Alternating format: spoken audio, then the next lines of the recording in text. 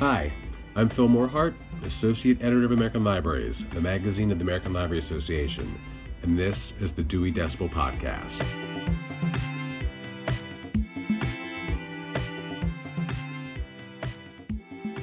We're deep into Oscar season, and there's a hyper buzz around new films right now. What to see, what should be honored, and it's easy to forget about cinema's past. In particular, films have been overlooked and forgotten. Cinema's past is in dire need of saving, literally. As older celluloid films age, they must be identified, cataloged, and oftentimes restored by conservationists quickly before they deteriorate. And on the flip side of that, there are hundreds of thousands of films out there made by everyday people who used and still use home movie formats, 8mm, Super 8, 16mm, to capture intimate details of their lives. Finding and saving these films that document often unseen parts of the American experience throughout history is crucial.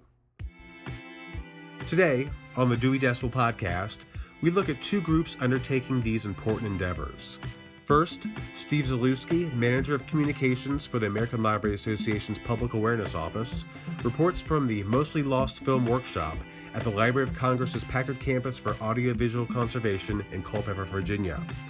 Next, I talked to A.J. Lawrence, Media Conservation and Digitization Assistant at the Smithsonian, about the Great Migration Home Movie Project, a program that digitizes home movies and other analog media documenting the African American experience. But also, before we get started on all this, we here at Dewey Decibel, we need your help.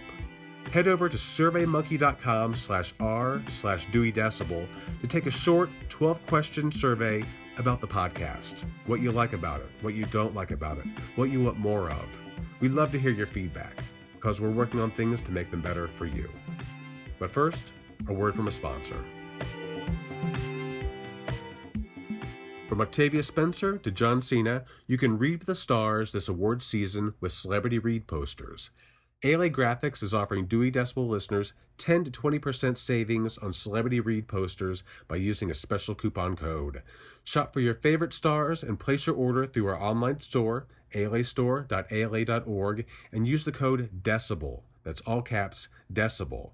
Everyone using that code will receive 10% on their Celebrity Read posters, and ALA members will save 20% by combining this offer with their member discounts.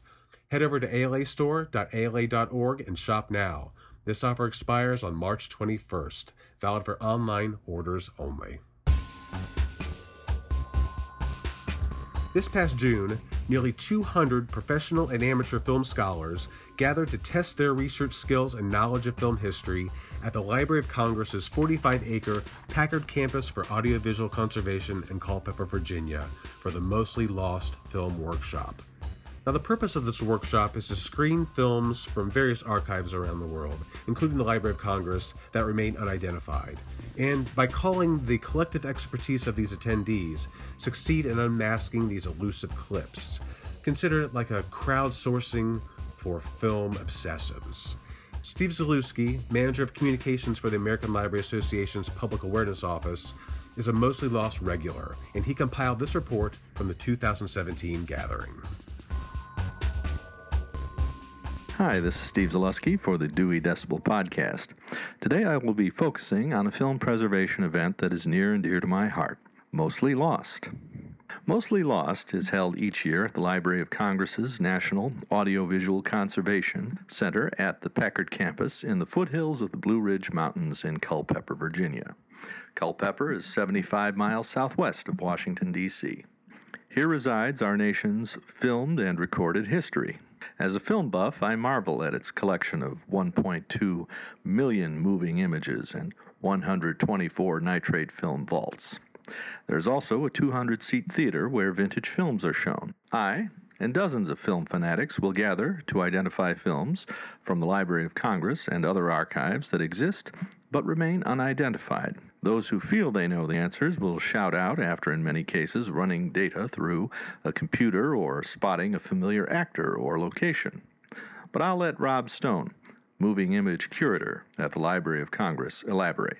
Well, Mostly Lost is an unidentified film workshop, and the reason you need that is older films are damaged often, or the titles are taken off for various reasons, so we don't know what the film is, so hence the mostly lost. In other words, the film isn't lost, we have the film, but since we don't know what it is, it's mostly lost. It is important to point out here that, according to data from the Library of Congress, only 14% of the feature films produced in the United States during the period 1912 to 1929 survive in the format in which they were originally produced and distributed. Another 11% survive in full-length foreign versions or on film formats of lesser image quality, such as 16mm and other smaller gauge formats. So, how did this annual gathering of film freaks and scholars begin?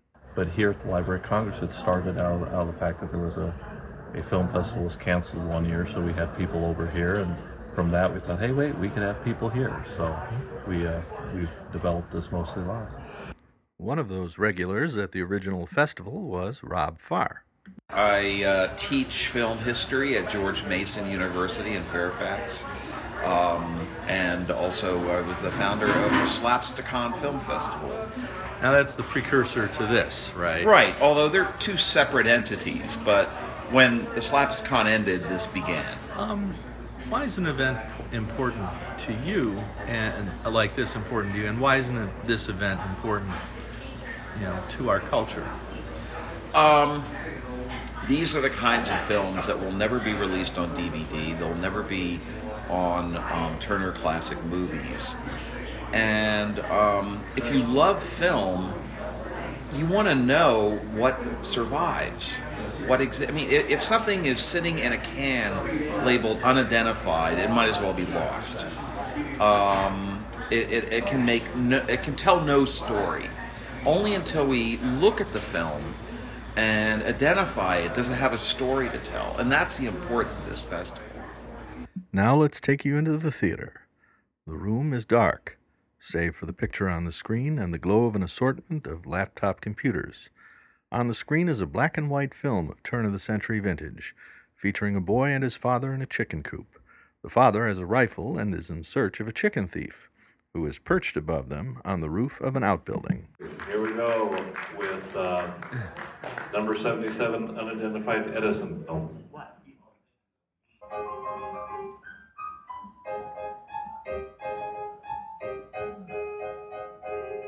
This looks somewhat similar to Chicken Thieves 1897. It's not that, but I think it's using the same little hut guy. Coop. So it looks similar to the Chicken Thieves, but it's not that. So it's probably from around 1897. Number 78, Unidentified Western Fragments.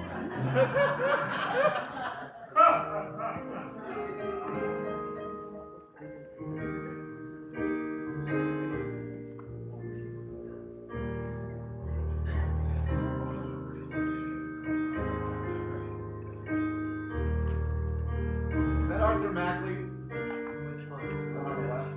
Is the one on the left Arthur Madley? I don't know. David said the one on the right might be Arthur Mackley. The more I'm looking at him. Well, he says maybe not. Well, we always want the fans, and because in reality, the more obscure you get, frankly, the stronger sources they are for identification than, say, people who are a little bit more in the academic world. But since it is a workshop and it has an outcome, as opposed to a film festival where, as great as those are, you come watching and you go home. I think that's what's attracted kind of the broader range of folks to this, both fans, collectors, historians, archivists, scholars. If this is unidentified, does it go into abeyance? Is it essentially on hold? Does this make it more available to people? Obviously, once you know what something is, it becomes more obtainable to people. And I think most archives have so much to do with the films that they know they have that it makes it real hard to spend too much effort on that stuff you don't know. So that's kind of part of the point, is to bring a bunch of people together, and we can, within a matter of minutes sometimes, we can do the amount of research or inspection of a film that might take an archive years to do, just because we have the power of 150 or so minds rather than just one. The event, which will be held this year, June 14th through the 16th, attracts archivists from across the country. Hi, my name is Dino Everett. I am the archivist/curator at the USC School of Cinematic Arts UM Hefner Moving Image Archive. Okay, so what brings you to Mostly Lost? Mostly Lost started kind of when I worked at UCLA with Rob Stone, where we would periodically just pull some of the unidentified stuff out of the collection. And back then it was called the Al Joy Fan Club.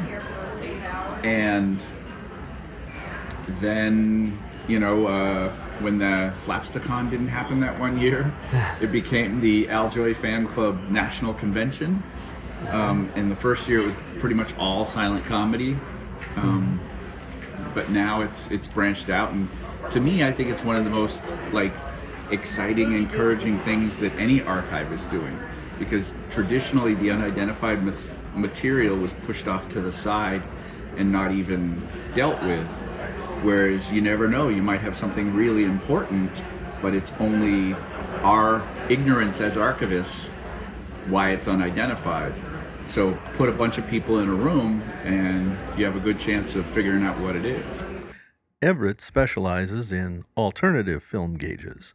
Alternative, that is to say, to 35 millimeter. As we had 35 and we had 16 and then we had 8. But there's been 100 film formats, and all of them are related to little aspects of film history. And in many times, material will exist only on one of these weird film formats. And so as a film collector growing up, I would find evidence of a film existing only on some weird format, and I want to see it, and so, okay, well, I've got to get a projector, and then, I can get that weird film and play it on this weird projector, and then I can see that title. And as you said, you hand-cranked last year. Yeah, last year we did a program that was 2 feature-length films on 28 millimeter run continuously. And so we had a motorized projector and a hand cranked one for 2 hours or longer. The man in charge of the facility is Greg Luco, chief of the National Audiovisual Conservation Center at the Library of Congress. And could you tell me a little bit about what the center does, what kind of holdings it has? Yeah, we audiovisual collections of the Library of Congress are centralized here at the Packard campus. When I say the collections are centralized, that means this is where we acquire the audiovisual collections, whether analog or digital, where we perform processing and descriptive work, inventorying, rehousing, barcoding, cataloging where necessary, where we store them on shelves or in data center as appropriate for either analog or digital audiovisual collections, and where we make where we do preservation reformatting in our 3 preservation labs: the film lab, the video lab, and the audio lab. Mm-hmm. The only function, the division that remains in DC, is where our 2 research centers are. The Recorded Sound Research Center on the first floor of the James Madison Building on Capitol Hill, and the Moving Imagery Center, Research Center on the 3rd floor of the Madison Building. But we are connected by 80 miles of fiber optic cable between Culpeper and those 2 research centers on Capitol Hill, and the content is served via transmission from the Packard campus to DC, where our research patrons come to actually view or listen to the collections. What does an event like Mostly Lost mean to this facility in terms of helping you to conduct your mission? Sure. Well, it's when you preserve a film, can you really consider it preserved if you have something but you don't know what it is? How can you put a preserved piece of celluloid in the proper historical context so that researchers, historians will understand how it fits into the mosaic, the complex mosaic of our cultural artifacts and the history of them, unless you know what it is. So being able to identify those works is a kind of a final step in preservation, if you will. After we've made new copies of them, we can't put them in that historical context. One interesting project at the Library of Congress involves reaching out to private collectors. I'm Amy Jo Stanfill, and I work as a technician at the Library of Congress on the Silent Film Project. I am working with private collectors to borrow 16mm prints of silent features for the purpose of scanning. The reason those 16mm prints are important is we're looking at titles that don't exist on 35. So if they're only known to exist on 16 and we are able to find them and have access to them, scanning them enables people to have access to them for research or for entertainment purposes as well. They put them online, sometimes on our blog for streaming. So it's really an access project about enabling access to films that aren't known to exist on 35 anymore and aren't in any archives. So are they available online now, or some of them? Or? On our Now See Here project, we have East Side, West Side, which was a film that we borrowed from John Marsalis, and John Marsalis scored, and that's available on our Now See Here blog. And eventually we plan to put more films on that blog, as well as on our screening room, the National Screening Room, when that launches. How important has this event been for spreading the word or making collectors who may be in the audience aware that this is going on, and has that yielded results? Definitely. This is my third year attending, and the first year I had just started working here and launched the project a week before and met multiple collectors here at Mostly Lost. And every year that I come back, I meet more collectors. So it's a big part of growing that base of people that we borrow films from. And the collectors, so many of them know each other too, that the word of mouth between all the different collectors helps as well. The annual workshop also includes a tour of the facility, as well as evening screenings of vintage films. For more information, email news@loc.gov. Looking to start a film series at your library or get into archiving and preservation but don't know where to start? Head to the ALA store for volumes to get you started, like Film Programming for Public Libraries by Katie Irons. This book offers the tools to make movie programming a reality at any public library.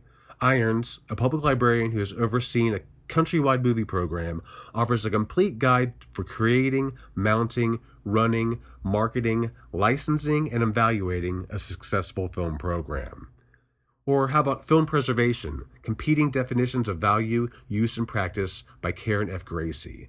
This is an invaluable book that provides an introduction to the major players in the film community and the internal and external forces that influence film preservation.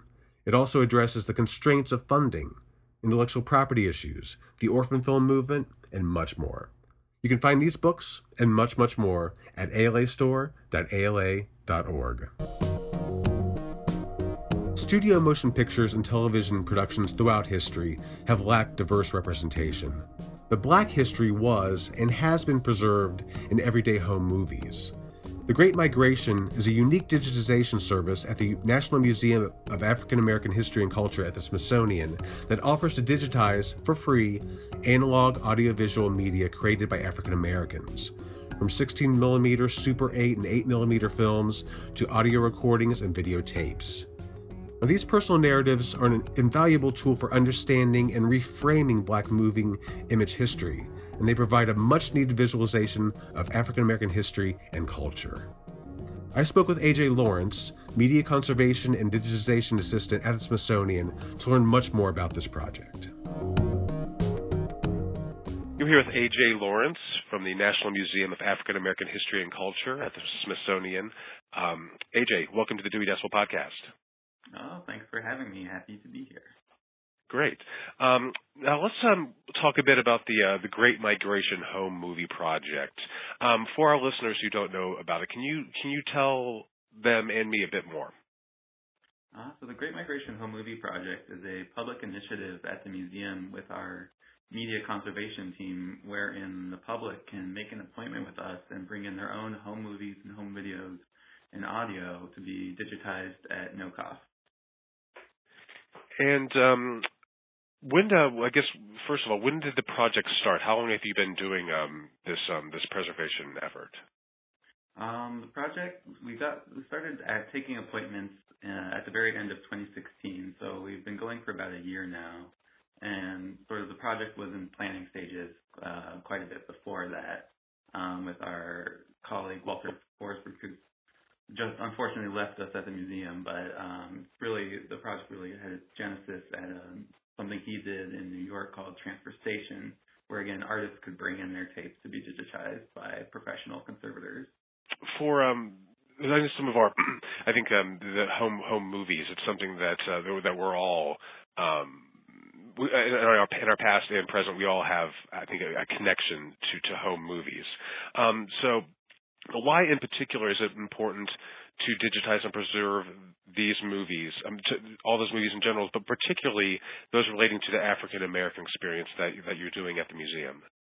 Mm-hmm. I mean, certainly in general for home movies, there's the idea of self-documentation. This is, in many ways, people's memories. But for African Americans in particular, the African American community, it's not, it's not something anybody doesn't know that African Americans were not well represented in mainstream media. Mm-hmm. And certainly there were the history of race films and et cetera in Oscar Michaud, but by and large, folks did not see themselves in the movies, but they were documenting themselves. And so what we're recapturing in many ways is African American history as told by African Americans. And beyond that, the history we often hear about is, civil rights movement, and it can be a very dark chapter of American history. But what we see in African American home movies is the opposite, is the other side of that history. It's the whole picture. It's not just, newsreel footage of folks being attacked by dogs. You see, people at cookouts, family reunions, weddings, so on and so forth. And how many in the years that you've been doing this, how many films have been brought to you for preservation and digitization? Yeah, I was trying to work that out in anticipation of our talk, and I don't have an exact figure. We were kind of playing in Terminal, trying to see how many video files we have. And right now that's about roughly 450, which is not an accurate assessment of the number of individual items, just because of how we do digitization. But I know we've done about 50 or so appointments. We do it 3 days a week, so Tuesday through Thursday. And what are the date ranges of these films that you've been receiving? Primarily, I would say we've gotten most from 50s through the 90s. I think it's pretty accurate to say. The bulk of which has been Super 8 and VHS tape. So that's primarily sort of 70s through the mid 90s. Oh, awesome. I think that's been the most common formats we've come across. And what's the process like for say one of our listeners has a film that they would like to have digitized and preserved by the museum? What would they do? What's the whole beginning to end process like? Sure. So what they would do is they would navigate to the Smithsonian African American History and Culture Museum website, so nmaahc.si.edu. And it's unfortunately kind of buried in menus, but under the Initiatives tab, you're able to find Great Migration Project. And there you're able to contact us through an email, which is, we say our acronym as NMOC internally, so NMOC-digitization@si.edu. And you contact us directly, and we'll send you a link to a calendar where you can sign up and get 2 tickets to the museum that are special for the program. So you'll have your ticket, and you'll come on the appointed day, and you and a guest will be able to come up to our media lab and drop off all of your materials and sign some paperwork that's required for such a thing, and then enjoy the museum till about 4:30 in the afternoon, and then you come back and everything should be ready. And we provide folks with a USB thumb drive with all of the material that we digitized that day. Oh wow!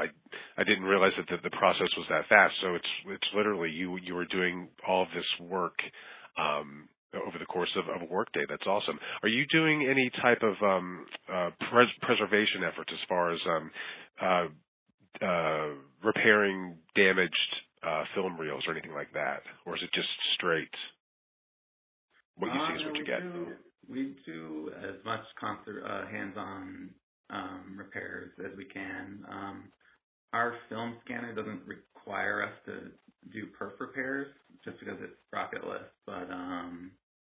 But yeah, we add leader, inspect. Everything is inspected before it's played. And there's been a couple of times where certainly videotapes that appeared to possibly have mold where we wouldn't put it through the machine or anything like that. But yeah, it's as much care as we would, or at least nearly as much care as we would take with museum collections themselves.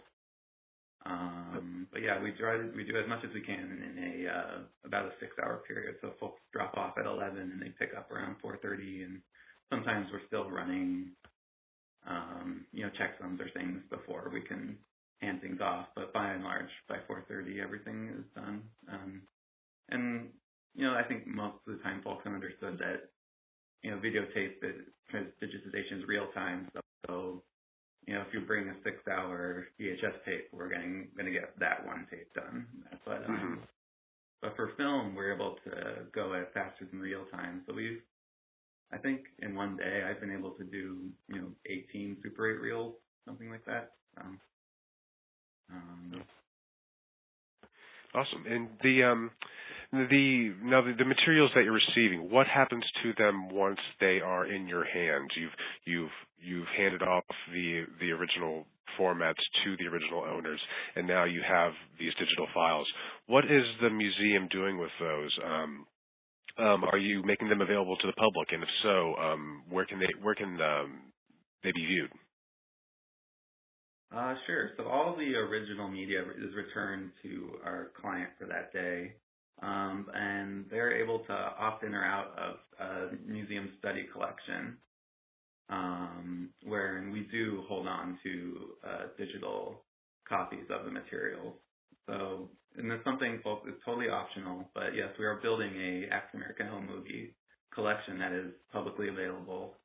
And just last month, we put up the first videos for that, which can be found on the Smithsonian Virtual Archive, which is called SOVA, so SOVA.si.edu. And it's a traditional finding aid with links with video links in it, so you're able to get a little bit of information about the videos and the appointment that day, and then be able to watch them. Oh, awesome. And of all the materials that you've digitized so far, are there any highlights, anything that sticks out in your mind that you'd like to tell some of our readers about? I think my personal favorites, there's one we often show guests, kind of as a joke, to be honest, but it's come together in a few different ways. Someone brought in video of someone who kind of did, lack of a better word, kind of a freak show act, but he was doing it at home at a party wherein he could, eat light bulbs and, pick people up with his teeth and that kind of thing. So it was kind of surprising to come across, but and he turned out he was kind of a Washington D.C. fixture in the 70s and 80s, but called Iron Jaw Samson. But I think for me, the most interesting is quotidian home movies. Like, I've seen so many, trips to Yellowstone and Old Faithful going off, but I think the most fun and most interesting ones are people just hanging out at home, and you kind of get a sense of their life. Absolutely. It sounds like a fascinating and an important project. And as mentioned, if any of our listeners are interested, you can go to the National Museum of African American History and Culture's website. They're part of Smithsonian, and you can learn more of how to get some of your home movies digitized and part of the collection. AJ, thanks so much for talking to us today. I appreciate it. Yeah, sure thing. That wraps another episode of the Dewey Decibel Podcast. I'd like to thank Steve Zalewski for his report from the Library of Congress's Culpeper campus, and A.J. Lawrence from the Smithsonian for speaking with us today. Join us next month as we explore ways that libraries can help patrons with their financial planning. You don't want to miss this one. I know I'm going to learn a lot next month, too. As always, you can find us on Twitter. Please join us over there. We can continue these conversations. And don't forget to head over to surveymonkey.com/r/DeweyDecibel to take a very short 12-question survey about the podcast. Please, your feedback helps us grow and get better. Until next month, I'm Phil Morehart, Associate Editor of American Libraries, the magazine of the American Library Association, and this is the Dewey Decibel Podcast. If you love film, you want to know what survives.